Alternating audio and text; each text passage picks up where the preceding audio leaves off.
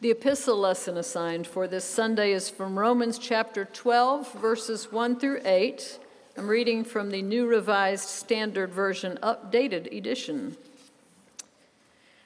Paul writes, I appeal to you, therefore, brothers and sisters, on the basis of God's mercy, to present your bodies as a living sacrifice, holy and acceptable to God, which is your reasonable act of worship.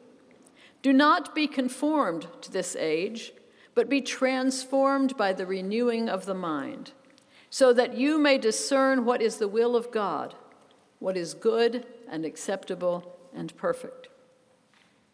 For by the grace given to me, I say to everyone among you, not to think of yourself more highly than you ought to think, but to think with sober judgment, each according to the measure of faith that God has assigned. For as in one body we have many members, and not all the members have the same function, so we who are many are one body in Christ, and individually we are members one of another. We have gifts that differ according to the grace given to us: prophecy in proportion to faith, ministry in ministering, the teacher in teaching, the encourager in encouragement, the giver in sincerity, the leader in diligence, the compassionate in cheerfulness. In today's gospel reading, Jesus asks the disciples that famous question, "Who do you say that I am?" Now, we could go at that text from a lot of directions. It is such an important question, not just for the disciples, but for every follower of Christ. Who do we say Jesus is? There are many legitimate approaches to that question and to today's gospel text. But I am not preaching on today's gospel text. Instead, I am going with the epistle reading, because it seems to me that Paul is posing a sort of companion question for the new Christ followers in Rome. Not just who do you say Jesus is, but who do you think you are? Not that Paul would ever discount the importance of the gospel question, who do you say Jesus is? That was a major question in Paul's time, only maybe 20 to 30 years after Jesus' death by crucifixion. People were struggling to accommodate a whole new idea of God, trying to fit it into their previous understanding of religion and society. How would Christ fit into the lives they had been living? But for Paul, the Christ followers also need to think about who they are, not so they can fit Christ into their lives, but so that they understand how they fit into Christ. That is what faith is for Paul: participation in the body of Christ. Faith in Christ is far more than believing a set of propositions about Christ. It is even more than trusting Christ. Faith for Paul involves entering into a union with Christ. His body in some way becomes your own, so that his faith becomes your own. Have faith in Christ, and you will receive the faith of Christ. Just as Paul says we're baptized into Christ, he also says we believe into Christ. For Paul, it is not faith unless you are united with the body of Christ, participating in it. Now, this was also true for our 15th and 16th century ancestors in the unity of brethren. For our spiritual forebears, faith was not just a set of beliefs. Faith was placing your life into the context of Christ, participating in the body. This kind of participation was essential. In fact, it was an essential, one of our Moravian essentials. The definition of those essentials is so broad and simple, you could put them on a bumper sticker or even a coffee cup. Thank you, William. Here they are. The essentials are the things without which you don't have church. On the part of God, there are three essentials.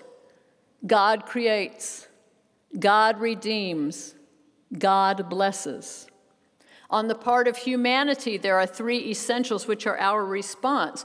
We respond to God in faith, love, and hope.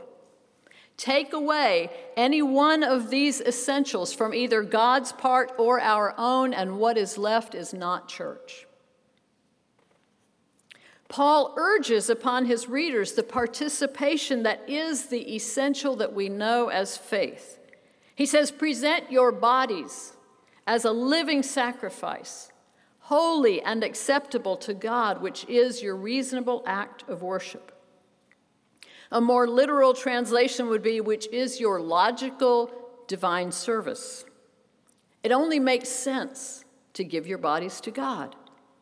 For Paul, it is not faith unless you have some skin in the game. And that being the case, you'd better give some thought to the skin that you're offering. Bodies are important to Paul. Anyone who thinks Paul scorns the flesh has not really read Paul. Paul's is a very fleshy faith. He writes about bodies all the time. What you do with your body matters a lot. What you do as part of the body of Christ matters a lot. So if you are to be a member of the body of Christ, take a good look at yourself. What are you bringing into the body? Who do you think you are? Now, usually when you hear that question, it carries quite a bit of frost. Who do you think you are? It suggests that you have a natural place and you have stepped out of it. Paul does not actually ask, who do you think you are? But he seems to imply the question, and maybe even a little bit of frost, with these cautionary words. By the grace given to me, I say to everyone among you, not to think of yourself more highly than you ought to think. Now here we get a glimpse of a particular problem of the Christ followers in Rome. They may be just a little too proud of themselves. Just before these verses, Paul quotes Isaiah, "For who has known the mind of the Lord, or who has been the Lord's counselor?" Whatever has been going on in this fledgling church, Paul reminds them they are not as smart as God. They need to take a sane and sober look at themselves. Whoever they think they are, they had better not think of themselves more highly than they ought to think. Now, it's funny, I can hear that phrase from somewhere in my childhood, like the voice of a little angel on my right shoulder, the one who tried to keep me in line. A phrase that was so familiar that when I read it, I suspected it was something that I had heard a lot in worship when I was growing up. So I went looking for it, and sure enough, I found it in the red hymnal that we were using when I was a child, the Liturgy of Covenanting, the one we used today, which alludes to this very text. Save us from being conformed to this world, from thinking of ourselves more highly than we ought to think. Now, maybe the angel on my other shoulder was the smart aleck, or maybe she was actually the editor that I would grow up to be. As most authors will tell you, it's pretty hard to tell the difference between a smart aleck and an editor. But whenever the angel on my right said more highly than you ought to think, the one on the left would ask, well, just how highly is that exactly? As Christians, we ask ourselves, how high may we go in our self-esteem? Are we allowed to be pleased as we learn new things, develop new skills, grow? Are we allowed to feel pride in a job well done? Are we allowed to like who we are? Or is that stepping out of place? In the American Protestant tradition is a strain of self-abasement that I think can hurt us. if in striving not to think too highly of ourselves, we wind up thinking too little of ourselves. All the way to hating ourselves because we have some idea that that is how we please God. That goes back a long way in American history. Colonial preacher Jonathan Edwards famously preached that God hates us, that we are abominable in God's eyes. As Americans, sisters and brothers, that is part of our religious heritage. Fortunately, it is not our only religious heritage. Other spiritual leaders, including Zinzendorf, would say, hold the phone. God made us. Would God's own creations be abominable in God's eyes? Are we not allowed to value ourselves as the work of God's hands? Definitely. In fact, I think we're obligated. Because if we don't understand that we are valuable to God, we will assume we don't belong to the body. On the other hand, if we value ourselves too highly, we may not want to associate with those we value less. Either way, we probably won't want to participate in the body. And so either way, the body suffers, and so do we. Paul urges us instead to use the discernment available through the Holy Spirit to see the value of our gifts and everyone else's. Everyone is equally precious and necessary to God. All gifts come from the Holy Spirit so that we can all contribute to the body. All gifts are different, just as eyes, ears, feet, and hands have different roles in the bodies to which they belong. I told you Paul loves to write about bodies. This metaphor of body parts that he uses in today's text, body parts working in harmony, it's one of his most famous. You'll see it again in 1 Corinthians. Here he seems to concentrate mostly on the importance of using our gifts in proportion to how they're given. He warns the Romans that if their self-image rises out of proportion to their gifts, that brings trouble to the whole body. But doesn't trouble also come when our self-image falls too low? We can imagine what would happen if everyone in a church thought more highly of themselves than they ought to think. But what if no one in the church thought highly enough? In either case, the church would die, because in either case, the church would lose something essential. Thinking too highly of ourselves can cause us to devalue others. Thinking too little of ourselves can send us into despair. So the one church would have no love, and the other church would have no hope. And without love on the one hand or hope on the other, who would participate in the body? No participation means no faith, not as Paul understands it. No faith, no love, no hope, no church. Participation in Christ's body matters to Paul. Listen to his emotion. I appeal to you to present your bodies as a living sacrifice.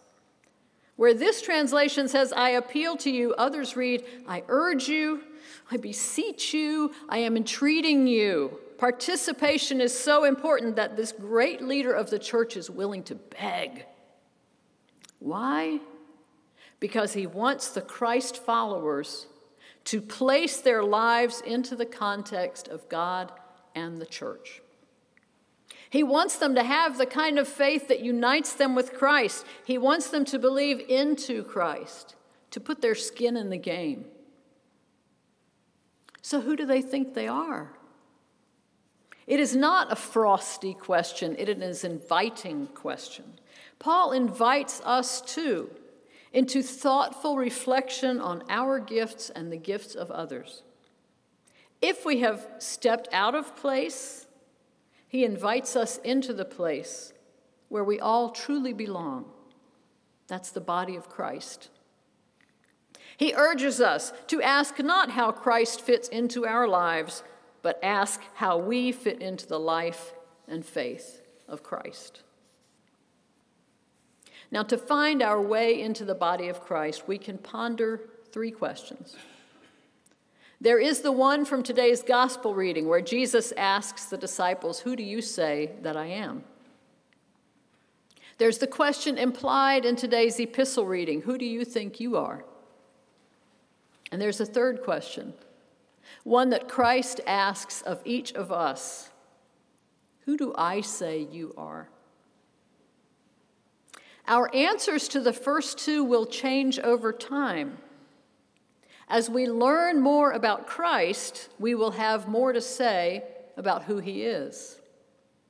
As we're transformed by our walk with Christ, we'll have new thoughts about who we are.